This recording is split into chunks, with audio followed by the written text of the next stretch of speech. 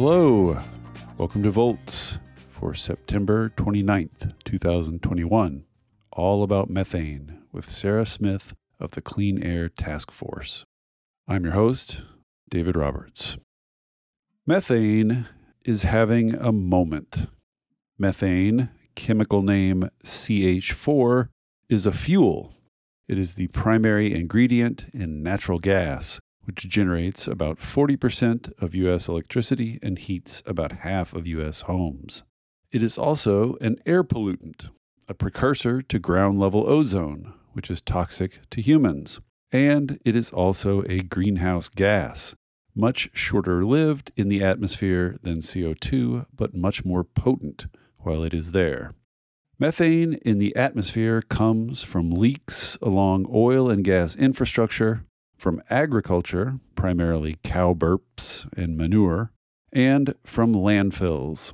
Rising concern over methane pollution has culminated in the Global Methane Pledge, announced by President Joe Biden's White House last week, which would have participating countries, which include the EU, the UK, and Mexico, reduce methane emissions at least 30% by 2030. This followed the United Nations Environment Programme's Global Methane Assessment in May, which found that substantially and rapidly reducing methane is the only way to meet the international goal of keeping warming under 1.5 degrees Celsius. Clearly, for those of us who haven't been paying as close attention as we should, it's time to tune in to the methane debate. The Clean Air Task Force has been tracking methane pollution and advocating for reductions for years. So I was eager to talk to Sarah Smith, the head of the task force's Super Pollutants program, about the basics of methane, where it comes from, how it can be reduced, and the battles over methane in U.S. policy.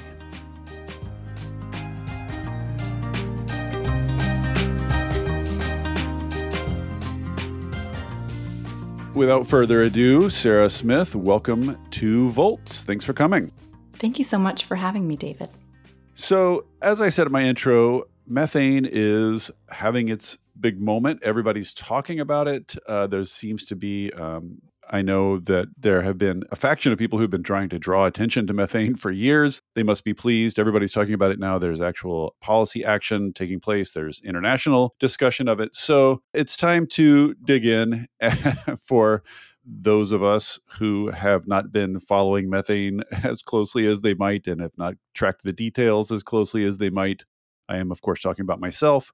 So let's go back to the beginning here and just start with what exactly is methane and why does it have so many different names?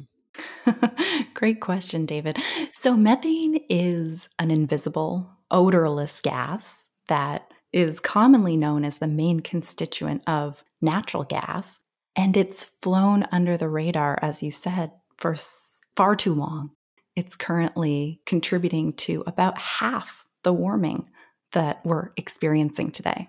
I know one of the things that is complicated for people and that's been a subject of a lot of discussion is what exactly is the climate change potential, the heat trapping potential. So methane is a greenhouse gas. It traps heat in the atmosphere, traps heat more than CO2, but for a shorter period of time. So let's try to just sort of talk through what is the climate change potential of methane and how does it differ from CO2? Every pound of methane heats the climate more than 80 times as much as a pound of CO2. But as you said, methane only lasts for about a decade in the atmosphere, which is a big opportunity because quickly reducing the amount of methane in the atmosphere would very quickly slow warming, whereas carbon dioxide is slowly building up over time and takes much longer to see that reduction.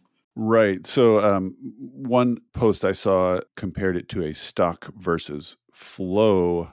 If people are familiar with that contrast, so CO2, if you stock it up there in the atmosphere, just stays there basically for up to 1,000 years, some of it. So you have to worry about the total amount that's up there. Anything you add stays there. Whereas methane is a flow problem, whereas it's constantly coming out of the atmosphere. So if you just So is it fair to say that if we reduced the addition of methane to the atmosphere to the rate at which it was falling out of the atmosphere, you would basically stabilize its temperature effect? Is that right? In other words, theoretically, there is some level of methane emissions where you're not making things warmer. Exactly. And that's the goal, to get back to those pre-industrial concentrations of methane by ensuring that less methane is being added than removed. So you say that it's caused half of historical climate warming thus far. That is startling. And I don't think people know that. How is that possible? Because I know I think we're all familiar at this point that basically everything humans do generates CO2, and there's lots of different sources of CO2. But how has this other gas done half the work in history? Maybe just explain sort of like how they discovered that, how we didn't know that for so long, how we know it now, and how it has done that without drawing more notice, I guess. I ask myself that question all the time. How is it that carbon dioxide's evil twin, methane, has evaded attention for so long? The IPCC's latest report, the Intergovernmental Panel on Climate Change, finally shone a bright light on methane. You saw the CO2 bar next to the methane bar, and clearly methane was causing a substantial amount of the warming, about half as much as CO2. So subsequently, the attention is growing as it should, and as it has been for years. But finally, we're really reaching a crescendo here. So what are this kind of implications? You say it's short term in the atmosphere, 10 years in the atmosphere versus CO2, which basically for all intents and purposes stays in the atmosphere. So what are kind of the implications of that for policy? What does this allow us to do if we grab hold of the methane lever? Right. And a powerful lever it is. Well, we don't have a lot of time left. Perhaps 10 to 15 years, maybe less, to bend the warming curve in order to stave off irreversible changes to our climate, including self-reinforcing feedbacks where the world warms itself, like the loss of the remaining reflective sea ice, which would add the equivalent of 1 trillion tons of CO2 to what's already been added. Yikes. And then there's also the Amazon tipping point, where the Amazon could be canceled out as a carbon sink, and many others. So we're in this race now to slow warming. And the biggest lever we can pull by far is cutting methane. And that's because of a few reasons. But one is that we have the technology to quickly cut methane by at least 45% by 2030. And that would deliver an astonishing 0.3 degrees C of reduced warming, along with a host of other benefits. When we say reduced warming, we mean relative to baseline, right? Not the actual warming going down yet, at least. Exactly. Bending the curve down, reducing the rate of warming. So, for example, we could reduce this 0.3 degrees C by the early 2040s through reducing methane. Right. So this, I think, if I can just pull this out and highlight it, I think this is the really key thing about methane is because it's short-lived in the atmosphere, because you could cut CO2 almost to zero tomorrow, and the warming, set in motion by the CO2 that's in the atmosphere would continue. But methane is a sort of a more short-term, a more immediate effect on the atmosphere. So in other words, big cuts in methane will see temperature effects within a decade, right? Like we'll live to see Exactly. in a way that CO2 cuts, sadly, this is always kind of the awkward thing about talking about CO2 cuts with the public too. You're like, we'll cut a bunch of CO2 and then, your kids will see some effect from that. Whereas methane gives us this lever that we can actually promise visible results within, a reasonable lifetime. Exactly. So decarbonization is of course critical for slowing long-term warming, but it doesn't provide any reduction in warming for 20 to 30 years, and we simply can't wait. So have to address methane.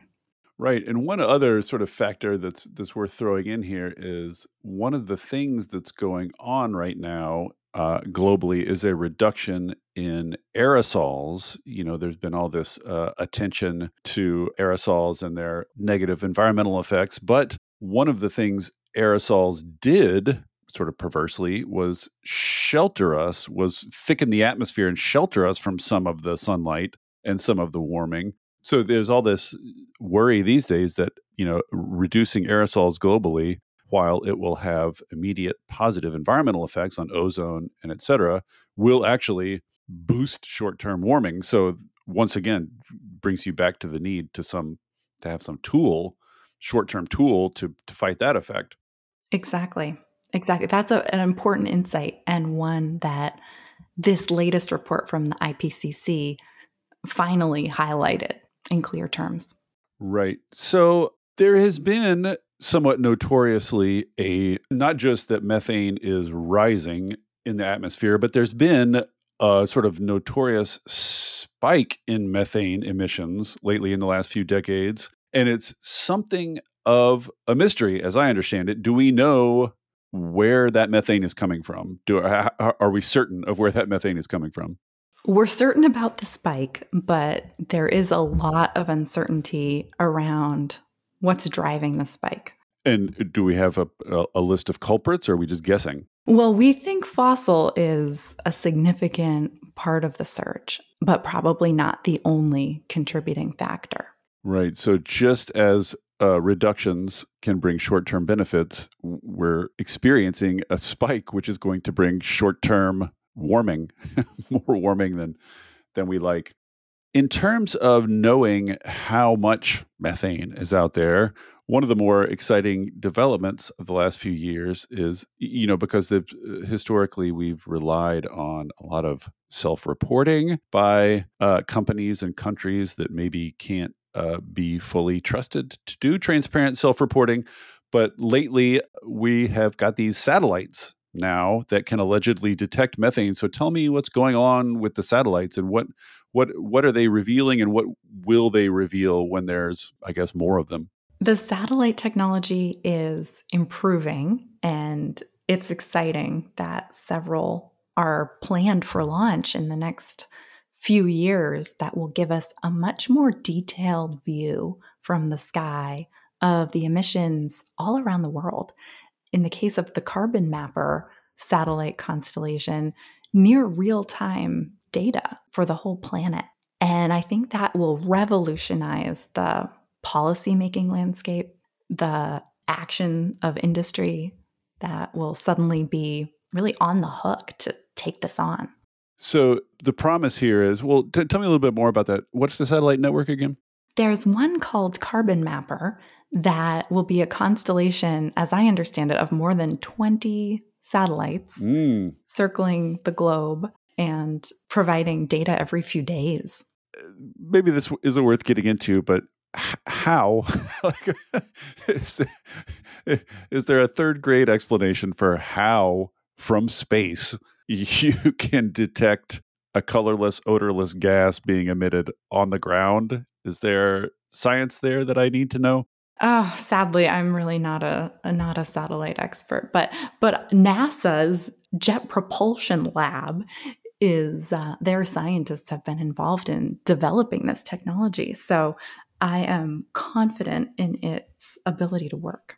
You say it'll change the politics, but it's a little bit hard for me to wrap my head around if it's like the entire world just having a curtain pulled away. The entire world will be exposed now, and every single source of methane globally will be exposed.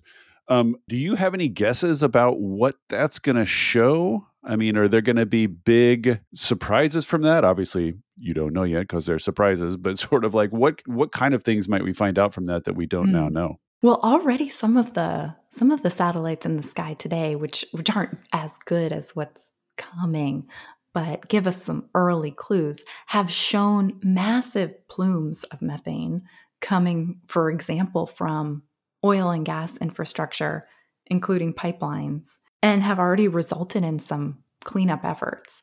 Mm. So I'm excited about the surprises and hopeful that the really big sources will be caught more quickly. What satellites won't be able to do is pinpoint every tiny leak. And we need to try to address those too.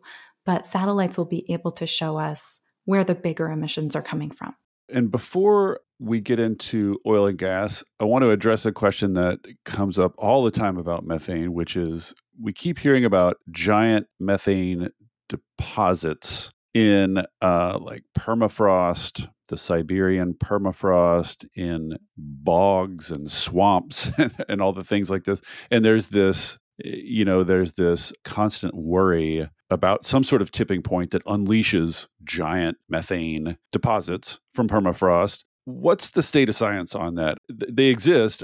How worried should we be about them? Well, right now, more than half of methane is coming from human-caused sources. More than half. Yes, and we should address that as quickly as we possibly can, in part to help prevent a rise in methane from these quote unquote natural sources, the leading one being wetlands. Right now, permafrost is not a huge source compared to others globally, but as temperature rises, it could bit by bit become a bigger source. But I don't think people should lose sleep over a one-day sudden surge.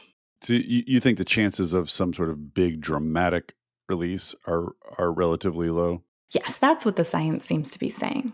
Well, I guess that's we can take some relief in that. Right. Still have a lot of work to do, but that's one bright spot. So then let's talk about human-caused sources of methane emission. What are the big ones globally, and what are the big ones in the U.S.? And are they different in the globally in the U.S.? Overall, they're fairly similar, with about a third of the emissions coming from the fossil sector, including oil and gas and coal mines, with about a third, maybe a little bit more, coming from agriculture, with the main sources being livestock, manure, rice cultivation.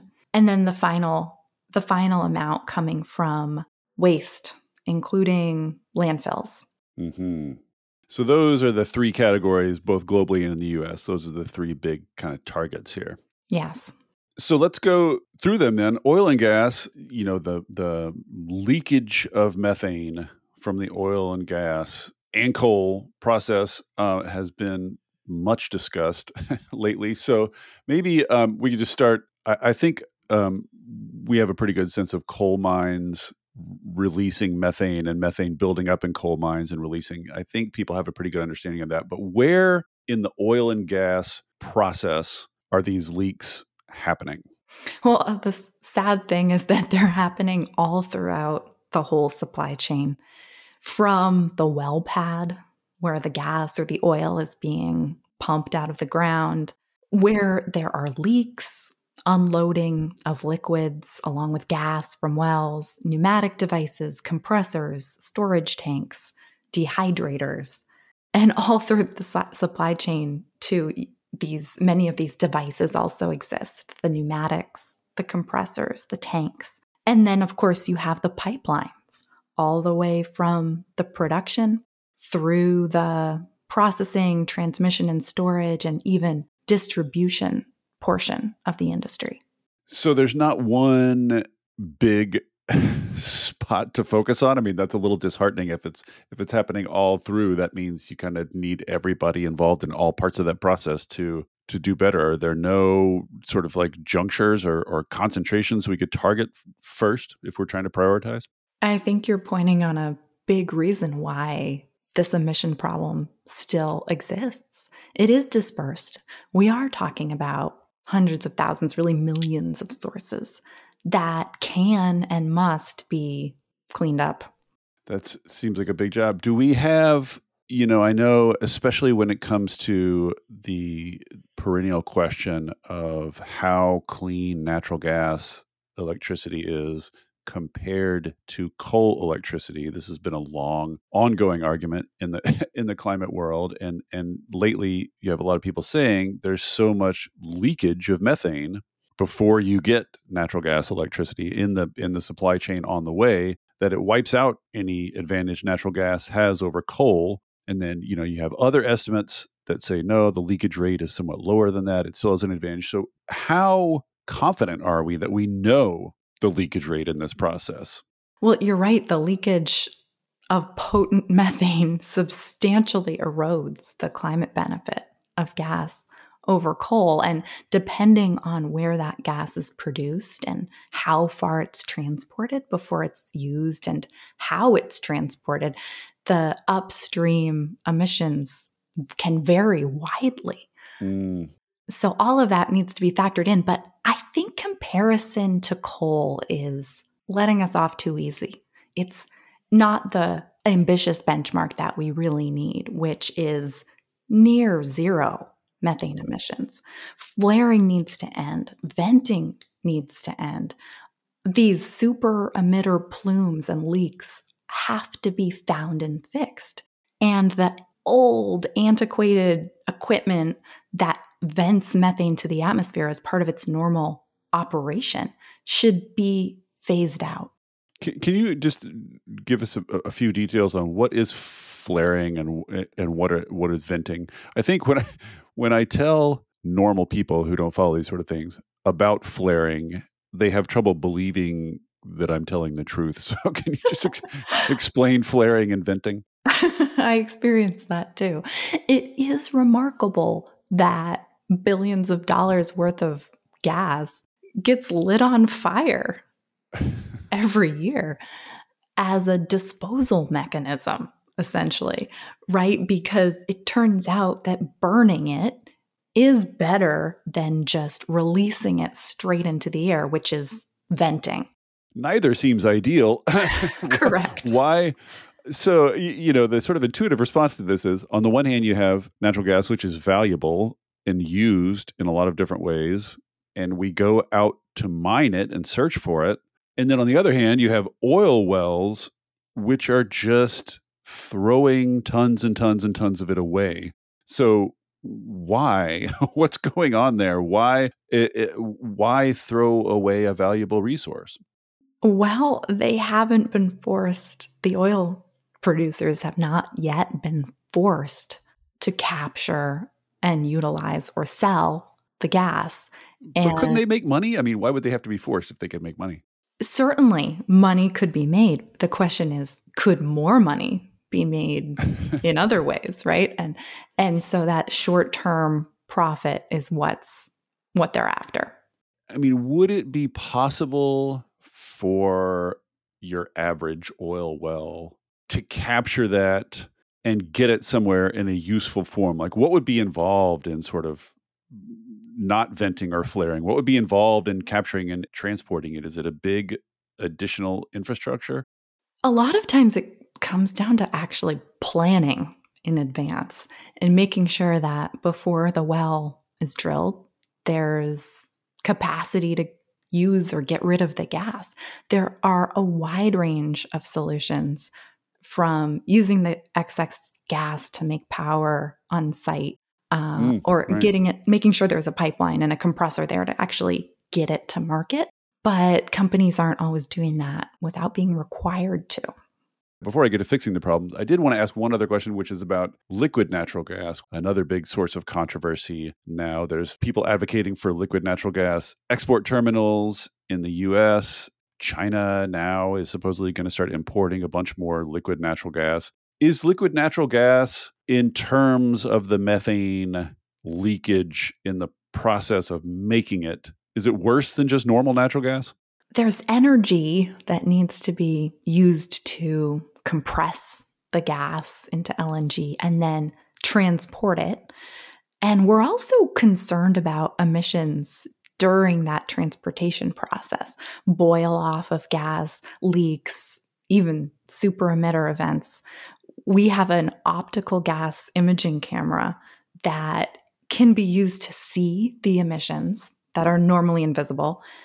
And we've taken it to some LNG sites in Europe and actually seen the pollution. So we know it's there, we know it exists, and we're concerned about it. It's an area where little study has been done so far, but all of these emissions really do need to be factored in. And how big a problem are abandoned wells? Because, one of the things that's coming, if you read about the fracking industry, is that, you're constantly reading that the U.S. fracking industry is on this bubble of debt and the whole thing's going to collapse soon. And that, you have just thousands and thousands and thousands of these wells all over the place, many of which get abandoned because our laws about holding fossil fuel companies responsible for those are rather weak. So are they a source of methane, a source of concern about this? How big of a role are abandoned wells playing? They are. They are another source of methane. And we're especially worried about the ones where there is no longer a clear owner. And so, unfortunately, the government really needs to step up with the resources and cap these pollution sources. And long term, as you suggest, we have to make sure that oil and gas companies are responsible for their wells. And what does that look like? I mean, what does that policy look like when they're responsible for their wells? Is it just a matter of like bonding some extra money up front?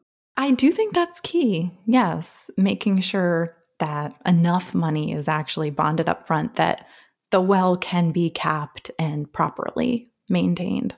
And when we say capping a well, this is kind of a dumb question, but are we literally just talking about going and putting a cap on something? Like, what is it? Literally just like a concrete plug in a tube, or is there something more complicated involved? Generally, what you're going to find is this is plumbing, not rocket science, but it is. It can be costly to properly plug these wells and then ensure that they're checked for leaks over time. Right. You say these ONG problems with methane are fixable. So what's involved in fixing them? I mean, sort of when I imagine it, I just imagine like going along your pipe with some sort of sensor and finding a tiny hole and, I don't know, putting super glue on it. Like, what's involved in stopping these leaks? Well, for one thing, looking for them, whether with that would be step one. Step one, find the leaks. If it's with a camera or a flyover or increasingly satellite technology, continuous monitoring sensors are also becoming more popular and lower cost.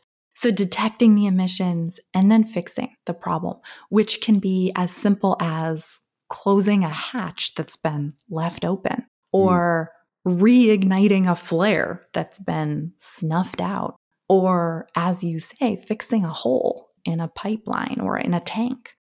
It doesn't sound like it's a very difficult technical problem to cap. Correct. There are no like leaks that we can't figure out how to stop. It's not an intellectual challenge. Right, exactly. We have the technology today. In fact, the IEA, the International Energy Agency, says that half of the emissions could be cut from oil and gas at no cost. Huh. And 75% could be done at low cost with existing technologies. So there's a lot of potential here. And when they say no cost, again, my sort of naive economist brain just wonders why they have to be forced to do something if it's free. Like why is it no cost? Is it just that when you plug the methane leak, you're preserving more of your, I mean, they're not even going after methane in a lot of these places. I guess I'm puzzled. How can it be costless? Sure. In enough of the places, the pollutant is the product too. And that's how the minimal costs associated with finding and fixing these leaks and updating the equipment can be recouped. We're going to get back to U.S. policy here in a little bit, and I'll save a question or two for then. So let's go at least touch on the other big sources. You listed three. The second is agriculture. This is cow burps and cow poop to a first approximation. Are those the big? Yes. Are those the big ag sources? Those are two of the top ones, indeed. So what can be done about those? Well, first on the cow burps, also known as the enteric fermentation, there's no silver bullet, right? But there are solutions that should be pursued, including feed changes and selective breeding. Whenever we improve the productivity and animal health and fertility, that's going to reduce the methane emissions associated with the products from that animal. So those are good solutions. And then there's a lot we can do on the manure management side as well. When you say breeding, I guess I'm just wondering, breeding cows that burp less, literally? Selective breeding to improve productivity. This is an area that New Zealand has pioneered. And the reductions in emissions aren't staggering. They see a 10% reduction often. But if we could extend that over more of the world, that would start to make a real impact. And what can be done with the poop? As I understand it, the poop right now just goes into giant lagoons and sits there off-gassing. Is that right? It's unpleasant to think about, but is that basically what's happening at all these big factory farms? A lot of that does occur. Yes. Some farms have started to adopt these biogas digesters, which require maintenance, but can be an important solution. And again, that gas can be utilized, right? So that's one solution. Is that the main poop solution? Just capturing the gas and using it? Or is there are there other methods? Well, there are some other actions that can be taken, like decreasing the amount of time it's stored before it's used, covering it better. And there are some emerging interesting technologies, like some powdered additives that can be added to the slurry, if you will, to reduce the emissions. But more study is needed to understand the effectiveness of some of these newer approaches. And more study should be undertaken because the ag sector as a whole is a huge source of methane that we absolutely need to rein in. And growing, right? I mean, the growing source, because more and more of the planet is eating more and more meat, right? I mean, basically. Right. That's right. Projected to continue in that direction as well. Yes. I feel obliged to at least say here that it seems to me one of the obvious solutions in agriculture is just to eat less meat and raise fewer animals. I mean, that would be the most straightforward way to reduce this, wouldn't it? That would certainly help, David. Yes. It's funny that all the technological solutions we have so much more faith in than we do in the idea of persuading people to eat less meat. That's a challenging case to make. Yes. Even if it's in their own self-interest and would improve health. Yeah. So it sounds then safe to say that the reductions in agriculture are a little bit more difficult and a little bit less thorough and a little bit less fully understood than in oil and gas. Is that right? Yes, that's true. There are steps that we could and should take today, but we won't get to zero overnight. But nothing like 75% reductions with existing technology. Nothing on that scale. So the third big one then is waste, landfills. As I understand it, the reason they're off-gassing methane is that there's a bunch of organic material in them. That's what does that. So what are the landfill solutions? Do we have any sort of like big 75% scale solutions there? No, unfortunately, not really. But could again take a substantial bite out of the emissions through existing technologies, like better capping and capturing the gas from landfills and again, using it, or if there's no way to use it, at least burning it off so that it doesn't vent directly to the atmosphere.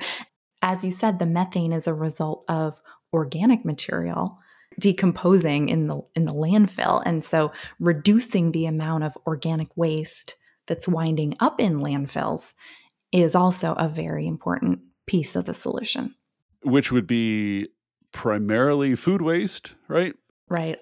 Food waste is important to consider and important to try to reduce overall.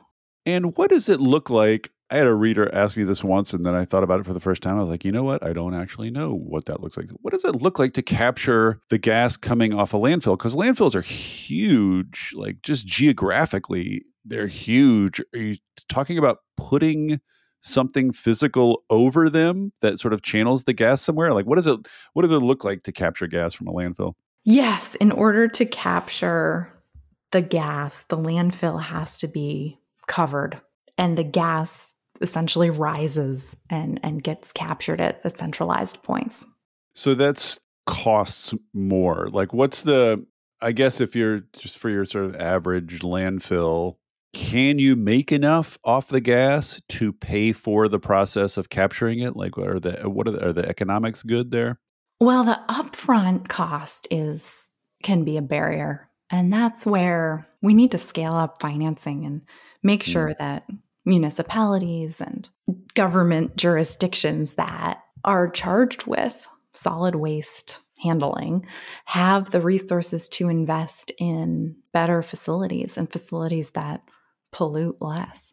I mean, food waste seems like a super difficult problem. Are there any silver bullets there that I don't know about? Like, is that just about educating people? Are there any technological solutions to food waste, or is this just a behavior thing mostly? One of the groups that works on this is called ReFed, and I spoke with their executive director a couple of years ago. He was telling me that there are policy changes that can help, like shifting dates on packaging to ensure that there's maximal time to use the food while safe, improvements in packaging technology and so forth that can all help. But I'm not an expert in food waste. Yeah, everything I've read about food waste sounds like, that sounds like a lot of trouble. Right. Like a lot of work. Unlike, satellites, which are like cool and easy. Expensive, cool, and easy, yes. Yes. Well, I'll take it. So those are the three big sources: oil and gas, ag, and landfills. So this has all come to the fore lately. There's been a lot of press about it. As you say, the IPCC finally sort of grappled with it squarely. The IEA is making it more transparent. And this has all driven a lot of activity, which seems to have culminated, at least for now, in this global methane pledge, which Biden announced just a few days ago, I think, or a week ago. Tell us what that pledge is. And two things about it I'm particularly curious about. One is it ambitious enough? Is that a sort of pace of methane reduction that is ambitious and will do the job and is enough to sort of avert the warming we want? And two, what reason do we have to think that countries signing the pledge will actually do what they're saying they will do? Sure. Great questions. So EU President Ursula von der Leyen and President Biden together announced this pledge recently, and they called on countries around the world to join them in a collective effort to reduce global methane from all sectors by at least 30% below 2020 levels by 2030.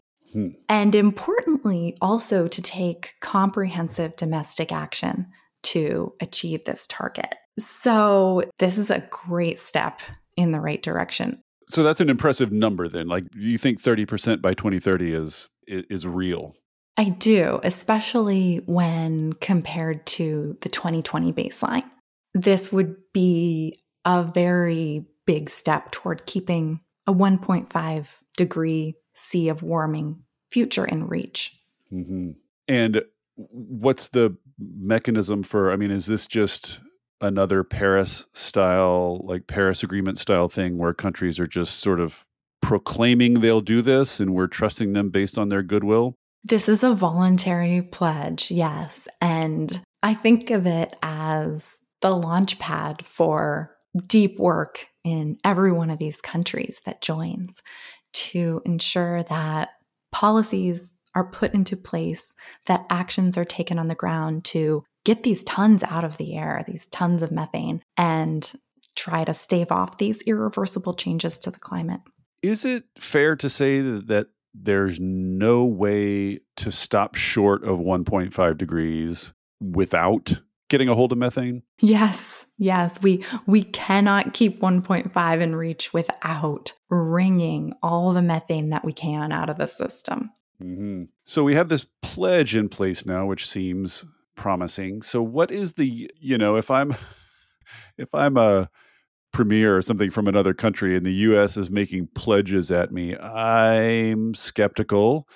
If for no other reason than the US government seems to be flailing back and forth these days, and each one reverses the last one's actions. So catch us up on what is going on in the US on methane policy. What policies do we have in place, specifically, especially with oil and gas? What do we have in place, and sort of who's trying to do what? What's the big fight? What are the fights going on right now? Fortunately, the US is poised to lead by example on this issue through new rules from the US Environmental Protection Agency and through action by Congress, too, this year that could put us on really strong footing going into the COP and in really strong footing in bringing more countries onto this pledge. I remember a big fight under Obama, too. This fight has been going on for a long time. And Obama put some standards in place, didn't he? Obama's EPA. Yes. President Obama's EPA developed standards for new and modified oil and gas sources, but left on the table the emissions from the vast network of existing polluting oil and gas equipment all across the country. And that is something that EPA Administrator Regan, under the Biden administration, has committed to addressing in forthcoming standards that should be out publicly in the next month. Oh, interesting. So does that mean there are no federal standards on existing wells and mines? That's right. They are allowed to release unlimited methane right now. That's crazy pants. And are those Obama standards on new and modified sources still in place, or did Trump mess with those? He certainly tried, and they were off the books briefly, but Congress took action through the Congressional Review Act and undid the Trump rollback so that the Obama rules are largely back in place. But they need to be updated because we've learned a heck of a lot about methane reduction since 2015 and 2016 when those rules were written. And we now know emissions could be cut in the US by 65% at least using currently available low-cost technologies. So when you say we know more about how to solve the problem. We do. And we know more about how to solve the problem from states that have stepped up and taken leadership on this issue, including Colorado, which has gone through several rounds of rulemakings on this, and even the state of New Mexico, which recently took on flaring. And when you say take it on, what's that mean? Actually, both Colorado and New Mexico now have finalized phase outs for flaring of associated gas. That routine flaring is going to interesting. end. So that means you have to capture it? Exactly. Except for in emergency situations, producers are going to have to stop flaring. And has Colorado shown success? Like, are methane emissions in Colorado declining? Have they demonstrated that you can actually do it? The latest data I've seen does show a declining leak rate in Colorado, and I expect that trend to continue with the state continuing to take leadership on this issue. So another thing I've seen bouncing around in the news that was included, I believe, in the Ways and Means package, but is meant to be included in the Democrats' reconciliation bill, which they're putting together, is a methane fee. So tell me what that is and how it sits alongside the EPA rules. Yes, the methane fee. So this is a modest fee proposal that would reinforce the very specific regulatory requirements that EPA is working on. And it would raise revenue, much of which would actually go to EPA, that could help the agency implement the provisions of the rules, improve reporting, monitoring, and even fund environmental restoration projects, including in communities that have been most impacted by air pollution from this industry and climate change. So is it fair to say it's intended mostly as a revenue raiser? Like, is that the main thrust of it? Yes, that's a big thrust, but it's important to note that it would also help reduce emissions quickly and hopefully provide an incentive for companies to go above and beyond, if you will, the regulations that get promulgated under the Clean Air Act. And what are the politics of all this? What is the oil and gas industry's posture toward these upcoming rules? I mean, I would assume, just based on what we know about companies, that the oil and gas industry has been fighting this. I know it's been a battle for years and years and years. They fought with Obama about it. They got Trump to undo it. What's their current sort of posture on these? Are they still just dug in opposition? Are they fighting EPA? Are they fighting this fee? I would be hesitant to put the whole industry into one bucket on this. The seas are shifting, and some companies we've seen over the course of the past couple of years have started to support methane regulation. Even API, the Industry Trade Association, has changed their messaging on this to be much more supportive. Do we know why? Is that just they just see the writing on the wall? I think they do see the writing on the wall, yes. I know they're protesting the fee. They say it's duplicative or it's on top of the rules. It's confusing. Do you put any credence in those kind of objections? No, I really don't. This is an industry that could so easily minimize its pollution and has had a chance to do that and hasn't acted quickly enough. So it's time. It's time for the hammer to come down.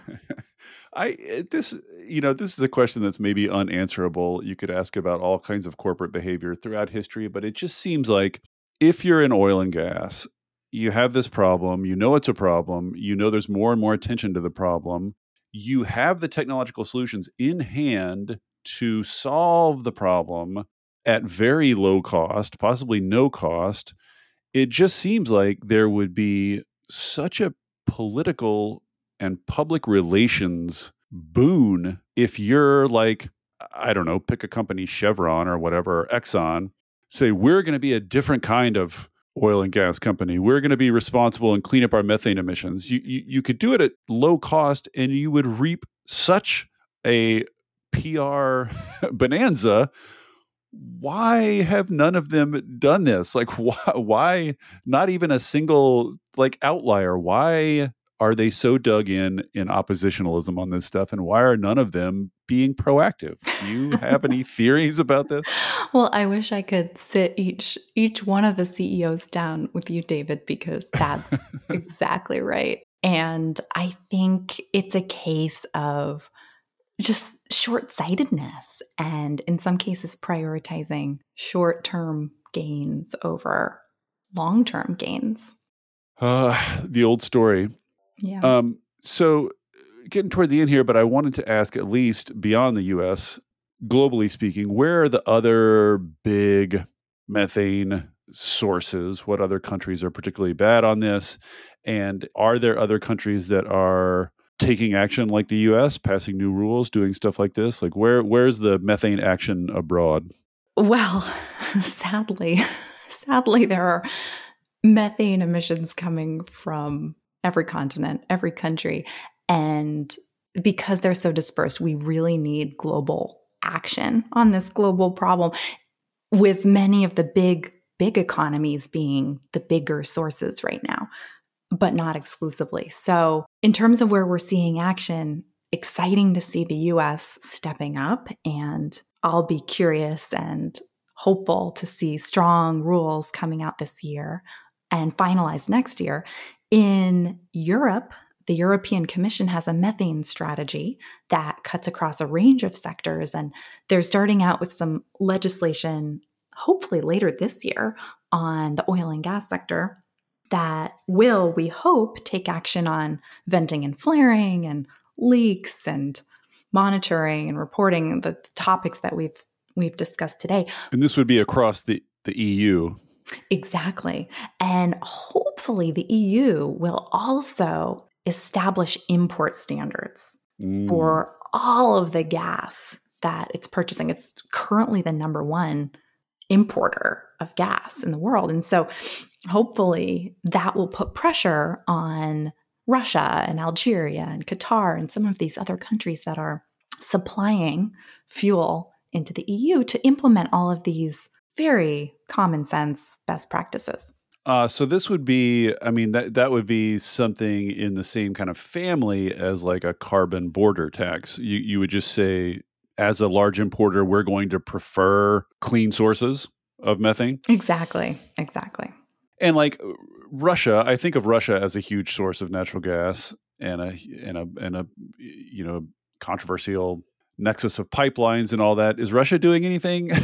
Is Russia taking action on this? Like, I assume no, but. Well, President Putin spoke about the need to reduce methane and actually called for global action on the topic during the summit, the Leaders Summit that President Biden organized on climate earlier this year. So it'll be interesting to see how that unfolds. Ultimately, we need certification and we need monitoring to ensure that the practices are actually being implemented on the ground and the emissions are being prevented. To return to kind of where we started, like when I think about this sort of radical global transparency on methane emissions, when all of a sudden we know on almost real time, almost everywhere in the world, that emissions are coming from, that seems like it's just going to absolutely scramble international politics on this. It's going to be fascinating to watch, just kind of from a political point of view. We're going to know a lot more about methane sources and a lot more about carbon dioxide sources too. And I hope that both can be tackled simultaneously, because they absolutely must be if we have a chance of maintaining a safe climate. So then to wrap up, we have this big climate meeting coming up, this latest 26th giant climate meeting. Methane's hot now. It's on the front burner. Finally, do you think there will be substantial developments on methane in the upcoming COP? I am hopeful, David, that methane could be a bright spot out of this upcoming COP, and that this global methane pledge, when formally launched, will bring together many more countries to rein in the pollution. In some sense, it almost sounds like there's more and easier action here than on CO2 in some ways. Like, it seems like a little bit of a lower hanging fruit than CO2. It is the low hanging fruit that has been hiding just out of sight, I think, for a long time. And I'm hoping that it will start getting plucked. It would be truly embarrassing if humanity destroyed itself with a pollutant that it could have reduced at no cost. That would be right. That would be a terrible epitaph. Indeed. Well, thank you, Sarah, for coming on and taking the time. It's very clarifying. Oh, great, David. It was very fun to speak with you. All right. Bye now. Thank you. Bye.